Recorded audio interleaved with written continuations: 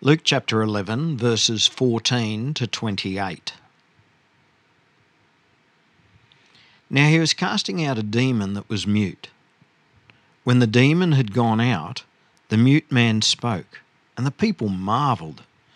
But some of them said, "He casts out demons by Beelzebul, the prince of demons." While others, to test him, kept seeking from him a sign from heaven. But he, knowing their thoughts, said to them, "Every kingdom divided against itself is laid waste, and a divided household falls. And if Satan also is divided against himself, how will his kingdom stand? For you say that I cast out demons by Beelzebul. And if I cast out demons by Beelzebul, by whom do your sons cast them out? Therefore, they will be your judges. But if it is by the finger of God that I cast out demons, then the kingdom of God has come upon you. When a strong man, fully armed, guards his own palace, his goods are safe. But when one stronger than he attacks him and overcomes him, he takes away his armour in which he trusted and divides his spoil. Whoever is not with me is against me, and whoever does not gather with me scatters. When the unclean spirit has gone out of a person, it passes through waterless places, seeking rest, and finding none, it says, "I'll return to my house from which I came." And when it comes, it finds the house swept and put in order. Then it goes and brings 7 other spirits, more evil than itself, and they enter and dwell there. And the last state of that person is worse than the first. As he said these things, a woman in the crowd raised her voice and said to him, "Blessed is the womb that bore you, and the breasts at which you nursed." But he said, "Blessed rather are those who hear the word of God and keep it." So when it comes to the spirit world and the spiritual battle, the battle between light and darkness, the battle between good and evil, between angels and demons, between God and Satan, some folk are absolutely terrified by that and don't want to even think about it. Some are sceptical and go, "Eh." And some become consumed by it. Ooh, a spiritual battle. Ooh, how exciting. The thing is, Satan is just as real as God is. And we rejoice because the kingdom of God is victorious. It overthrows evil. And God has not won an imaginary victory. He has not won an imaginary battle over his enemy. He has a very real victory, and that very real victory is against a very real enemy. And in the Bible reading today, there is a lot going on. There's demon possession. There's exorcisms, that's the casting out of a demon. There's miraculous healing from an exorcism. There's signs and wonders. There's wandering spirits. And as Jesus was doing his thing, the kingdom of God overthrowing evil, there were some who were amazed. There were some who were skeptical, or maybe even worse than skeptical. They were sort of testing him. And there were even those who accused Jesus of conducting a false flag operation, saying, "You're on the side of evil, pretending to be good." And we're going to talk about all of that today. But the focus of this passage and what we are to understand from it is bracketed by verse 13, on which we finished last week, and verse 28, on which we finished this week. And those two verses help us to understand everything that's in between them. And it is something spectacular that God has done. So when we finished up last week, Jesus had been teaching his disciples about prayer. He said, "If you then, who are evil, know how to give good gifts to your children, how much more will the Heavenly Father give the Holy Spirit to those who ask him? All right? To be given the Holy Spirit of God is a good gift. And what a wonderful blessing it is that God chooses to live inside those whom he has saved. And so in prayer, we ask, we seek, we knock. Heavenly Father, give to us, fill us with your Holy Spirit. Why? What is this great benefit of having the Holy Spirit of God? Why do we need him? It's because we are not a divided kingdom. We are not an empty residence. We are not merely hearers of the word. We are keepers of the word and doers of the word, which, by the way, is the end bracket of verse 28. Blessed, rather, are those who hear the word of God and keep it. Right? So let's dig in. There was a man who was mute. That means that he couldn't speak. Now, what causes that? For some, it's a physical condition. There is something physically wrong with them that means that they cannot speak. For some, it's a mental condition. There's something which prevents them from being able to speak because of something that's going on with their nerves and with their brain. But then there's sometimes it's a spiritual thing. And it might surprise you that sometimes it's God who makes a person mute.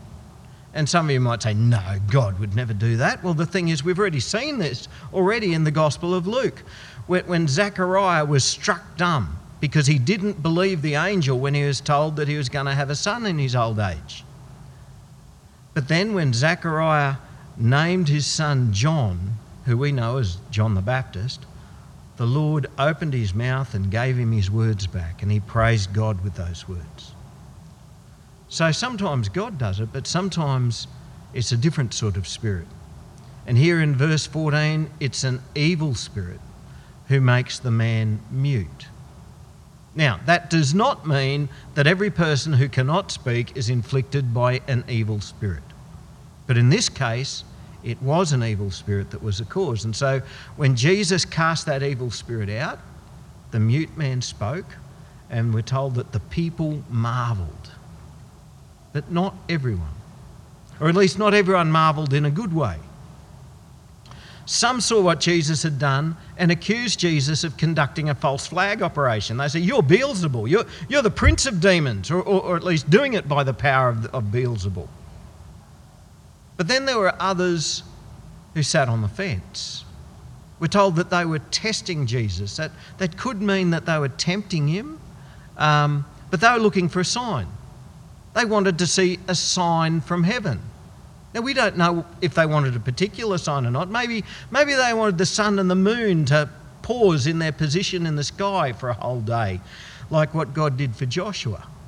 Or maybe they wanted the sun to go dark, like God did for Moses in Egypt. Or maybe they wanted a star to appear, like God did for the wise men. We don't know. But what we do know is Jesus' spiritual victory over evil wasn't enough for them. They wanted to see a heavenly sign, something up in the sky. So, in the eyes of Jesus, what's worse?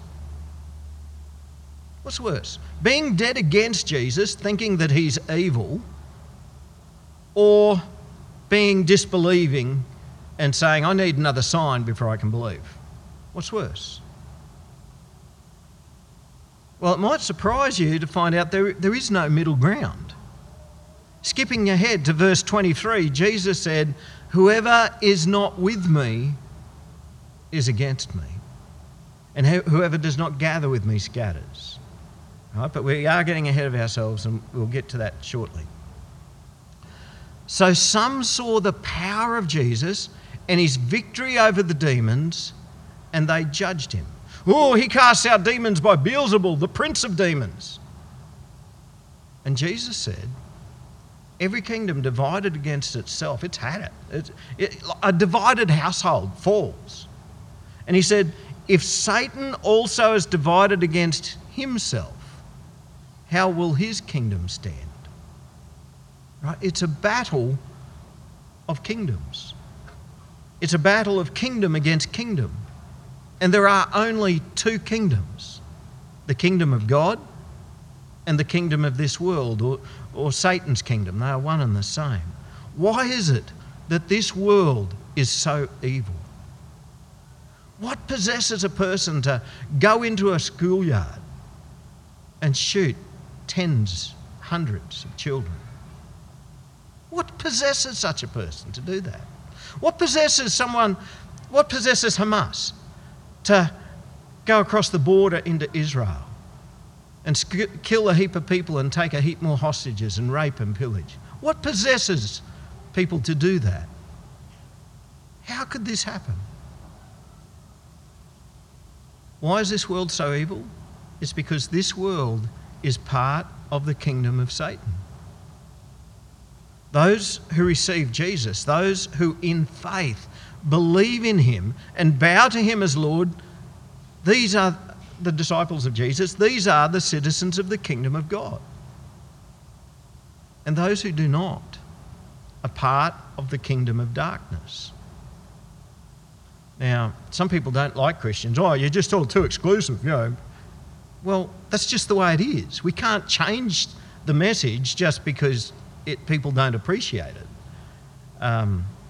There are only two ways, and those who are not with Jesus are against him. Now, apart from Jesus, can there be spiritual freedom from the powers of darkness? Can a person get spiritual freedom from the powers of darkness without getting it from Jesus? Many have tried. What do I mean by that? There are lots of religions. And within those religions, there are soothsayers, there are witch doctors, there are priests, there are medicine men, there are dowsers, there are diviners, there are gurus, there are mediums, there are shamans. The indigenous have the clever men. All who, through their dark arts, offer to set people free from evil spirits and to give them spiritual healing. How successful are they? Is there another way other than Jesus for there to be spiritual freedom from the powers of darkness? Never. They themselves are the powers of darkness. They are the false flag operations pretending to be the goodies. But in the long run, the troubled who engage their services trying to get free of these evil spirits, they're just pulled deeper and deeper and deeper into the bondage of evil. You see, Satan doesn't do good. He doesn't do godly. Satan doesn't do true freedom. He might dress himself up to look like an angel of light, but he is not. His promises are false. His healings are temporary and not real. And his illusion of freedom is but another form of bondage. No other God, no other religion, no other spiritual discipline can truly set a person free. But when the power of God sets us free through the Lord Jesus Christ, when the power of God sets us free from the evil one, we are free indeed. Exorcising demons from those who were oppressed, it wasn't a new thing in Israel. The Jewish priesthood did it too. And Jesus said, so if I'm doing it by the power of the devil, by what power are they doing it? And so the people who were accusing Jesus of that were being judged for their stance on Jesus, because their own priests were doing it by the power of God, not by the power of the evil one. And so in verse 20, we get to the crux of what's really going on, and this is really spectacular. Jesus said, "But if it is by the finger of God that I cast out demons, then the kingdom of God has come upon you." If Jesus, who was not in the priesthood, was doing this mighty work of God of setting people free from the demons, if Jesus was doing this mighty work of God by defeating the kingdom of darkness, this is a new thing. This is a sign of the kingdom of God breaking into the world in a whole new way. So, when a person embraces evil and gives the devil a foothold in their lives, allowing an evil spirit to come in and to oppress them and in some cases possess them, how can they be set free of that? Be under no illusions. Satan is strong. Don't ever discount the strength of Satan. Be under no illusion. Satan is strong. He is powerful. Here he's called the strong man. And when a strong man, fully armed, guards his own palace, his goods are safe. And this sounds hopeless. When the devil gets a hold of a person, how can they be set free? When he's fully armed, when he is fully entrenched into that person's life. This sounds hopeless. Can they ever be set free? Yes, they can. I'll tell you why. It's because there is a glorious word in Scripture. It's one of the most glorious words. It's a word of only 3 letters, but. And all of these times in the Scriptures, in so many places, we'll read about this hopeless situation and predicament that men find themselves in. And then there comes in this glorious word, but. And that's what happens here. But when one stronger than he attacks him and overcomes him, he takes away his armour in which he trusted and divides his spoil. Right? The one who is stronger raids and plunders the kingdom of Satan. So what is the spoil? What is the treasure of the devil? What does the devil want, and what does the devil never want to lose? Souls. The devil knows that he is doomed to hell, and he wants to take as many other souls as he can with him. But there is one who is stronger, and that is our Lord Jesus Christ. And when Jesus steps in, he overcomes the evil one and he takes his spoil, he takes his treasure. Jesus saves souls. And so we come to verse 23 where Jesus says, "Whoever is not with me is against me." There is no neutrality. You know how Switzerland is seen as the neutral country in the wars? There is no neutrality here. There is no sitting on the fence. There is no middle ground. If I am not with Jesus, I am against him. And there's your answer right there for the many people who would say to you, hey, look, I'm basically a good person. Why would God judge me simply because I don't worship him? You don't have to argue with them. All you have to do is say, well, this is what Jesus said. Jesus just said, whoever is not with me is against me. It's your call. You can be with Jesus or you can be against him, but there is no neutral ground. And he said, and whoever does not gather with me scatters. Right? Jesus is making it clear that to be part of the kingdom of God means to be actively participating in the kingdom of God. Some of you work with sheepdogs. Well, there's probably more with cattle dogs now. But for me, my background, I used to work with sheepdogs. I want you to think of a time when you've gotten a new pup. And the first time you've taken it into the yards. And didn't it fill your heart with pride in your pup when you saw its natural inclination at work? So up to this stage, probably before you've taken it to the sheep yards, you've probably only yet been able to teach it to come to you when you call and stay when you tell it to stay and maybe sit when you tell it to sit. And that's probably about it.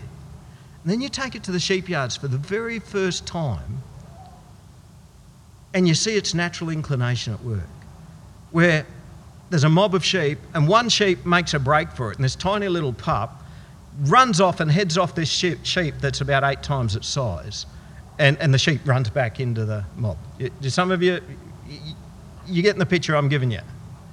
I used to just be amazed at that. This little dog, that's just its natural way to do. Because that's what a good dog does. It gathers the flock. But then there's those other dogs, and hopefully those dogs belong to somebody else. Those dogs that when you take them into the yards, their natural inclination is they run into the middle of the flock and they scatter them. Have you ever seen a dog do that? You don't want that dog, do you? Unless you have a special purpose for it. I can't think of a purpose where you would want it. Jesus said, "Whoever does not gather with me scatters." To be part of the kingdom of God means to be actively participating in the kingdom of God. Gathering. Gathering what? Gathering souls. Because that's what Jesus does. And if we're not doing that, once again, there's no neutrality. A working dog is either doing work, gathering, or it's getting in the way. And disciples of Jesus are active in building the kingdom of God. Why? Because we are following Jesus, and if Jesus is gathering, if we're following Jesus, that's what we will be doing too. Remember the last verse at the end bracket says, "Blessed rather are those who hear the word of God and keep it." Righto. So the kingdom of God overthrows evil, and humans can be set free from the bondage of the evil one. But to what end? You see, the kingdom of God is only the kingdom of God if the king is in residence. Right? If the king is not present in your life, you are not part of the kingdom of God. If the one who is stronger, God, casts out the strong man, the evil one, what then? Jesus tells a story. He said, when the unclean spirit has gone out of a person, it passes through waterless places, seeking rest. And finding none, it says, "I will return to my house from which I came." Did you notice that? It's still his house. No one else is living in it yet. It's his house. No one else has taken up the lease. Some folk long to be set free from all sorts of stuff. They want to have spiritual freedom, but they want it on their terms. They want to be set free from these things. They want to have this spiritual freedom, and they even look to Jesus for it sometimes. But they don't want Jesus. They just want the freedom that comes with him. They want the spiritual work of Jesus. They want Jesus to fix their marriage. Maybe they want him to heal their relationships. Maybe they want him to, change their kids a bit so that they're more manageable. Maybe they want Jesus to heal their disease, or even to remove the painful past experience from them. But they do not want to be saved, at least not with what that means. They don't want to be a disciple of Jesus. They don't want to be for Jesus, and they certainly don't want to be gathering with Jesus. And so they don't let Jesus into their heart. They don't ask. They don't seek.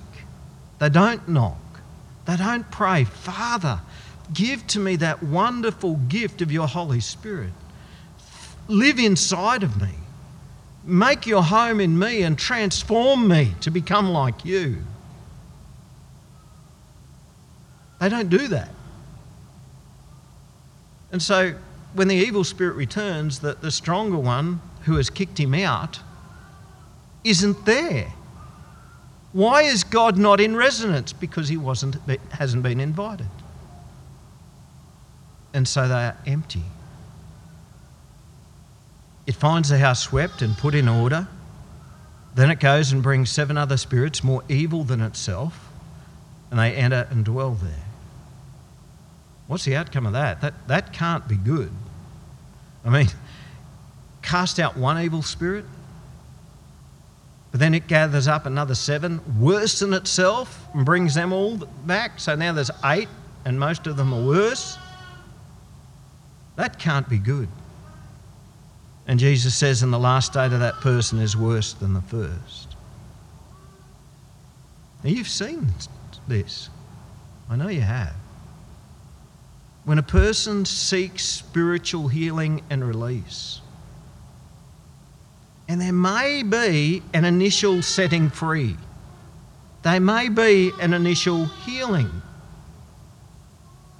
and there may be evidence of that initially, but there is no serious ongoing submission to the commitment to Christ. And so it's not long, and you can tell the king isn't in resonance in their heart. And the old ways return. The addict returns to his addiction. The criminal returns to his crime. The adulterer to his immorality. The foul-mouthed to their swearing. The bitter return to their anger and rage and malice. And the abuser returns to his violence. What Jesus is telling us here is a person is worse off to be set free, but to not have God in residence. It's about a person who has experienced a great act of God, but they haven't responded to that appropriately. And what's the appropriate response? We invite God in. We give our hearts to Him. And hence the brackets. The prayer, Father, fill us with your Holy Spirit. Come into my life. Lord, take up residence. Be the stronger man in my life. Be the strongest who can never be overcome. And getting fully on board.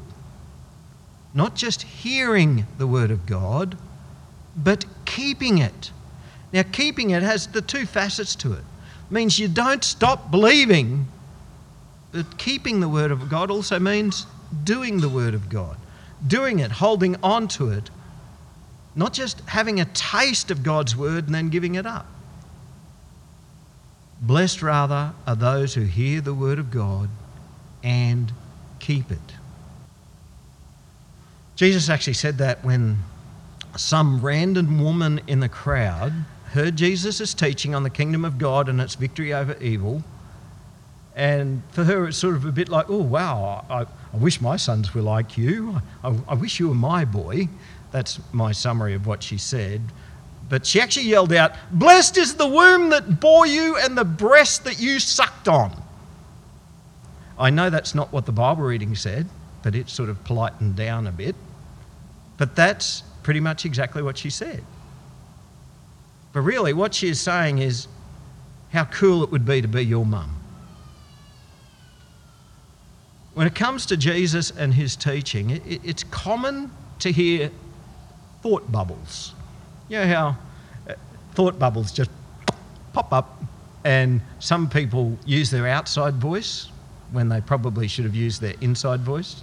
There's another thought bubble. So sometimes these thought bubbles are downright wrong. And at other times they're not so much wrong, but they just miss the point entirely. And this is a case in point. When the woman blurts out, blessed is the woman who bore you and who nursed you, that's actually true. It's actually true. But she's missed the point entirely. It's not about having some special personal connection to Jesus like being his mum. It's not even about hearing the teaching of God. And this got me thinking and reflecting. My whole life's work at the moment is about each week preparing for each Sunday to bring to you the teaching of God. You can hear it, and you can go home saying, wow, what a wonderful sermon that was. Or probably more of you go home thinking, that preacher's lost the plot. No idea what he's trying to say. But either way, if you go home unchanged, if you go home unmotivated, if you go home with no intention of putting into action the Word of God, or worse still, if you go home uninspired to keep God's Word, how sad is that? Maybe the preacher's failed. Maybe the hearer's failed. Jesus exhibited a spiritual victory, the victory of the kingdom of God over evil. It is a sign that the kingdom of God has come upon us. Some people will go searching for more signs. We don't need more signs. Why would we pray, Jesus, give us some more signs? Jesus, let's have some signs and wonders in church today. Why would we seek that when Jesus has already told us that's what an evil and adulterous generation seek? More signs. We don't need more signs. The kingdom of God has come upon you. You know that. The kingdom of God has come upon you. When the Lord Jesus Christ was raised from the dead, that removed all doubt. We don't need another sign. The kingdom of God has come upon us. So what do we do about that? We keep it. Those who reject the work of God, or those who reject the Word of God, or who look for more evidence rather than joining Him, are not keeping the Word of God. Let's not be one of those. The one who experiences spiritual release through the power of Jesus is in grave danger of returning to bondage unless they become more than listeners of God's Word. We keep God's Word and we pray, Lord, be the strongest man and be that in my life. Take up residence in my heart, for I am yours. Let's pray. Lord Jesus, you taught us to pray, your kingdom come. And our prayer today is just that. May your kingdom come in each of our lives. We yield ourselves to you. Come. Father, fill us with your Holy Spirit. Be the one who doesn't win a momentary, fleeting victory, but be the one who rules. Be the one who reigns victorious in our lives. And Lord, help us to be more than hearers of your word. Help us to be doers, to be keepers, to be for you, not against you, to gather with you and to not scatter. For your kingdom has come, and we glorify your holy name. Amen.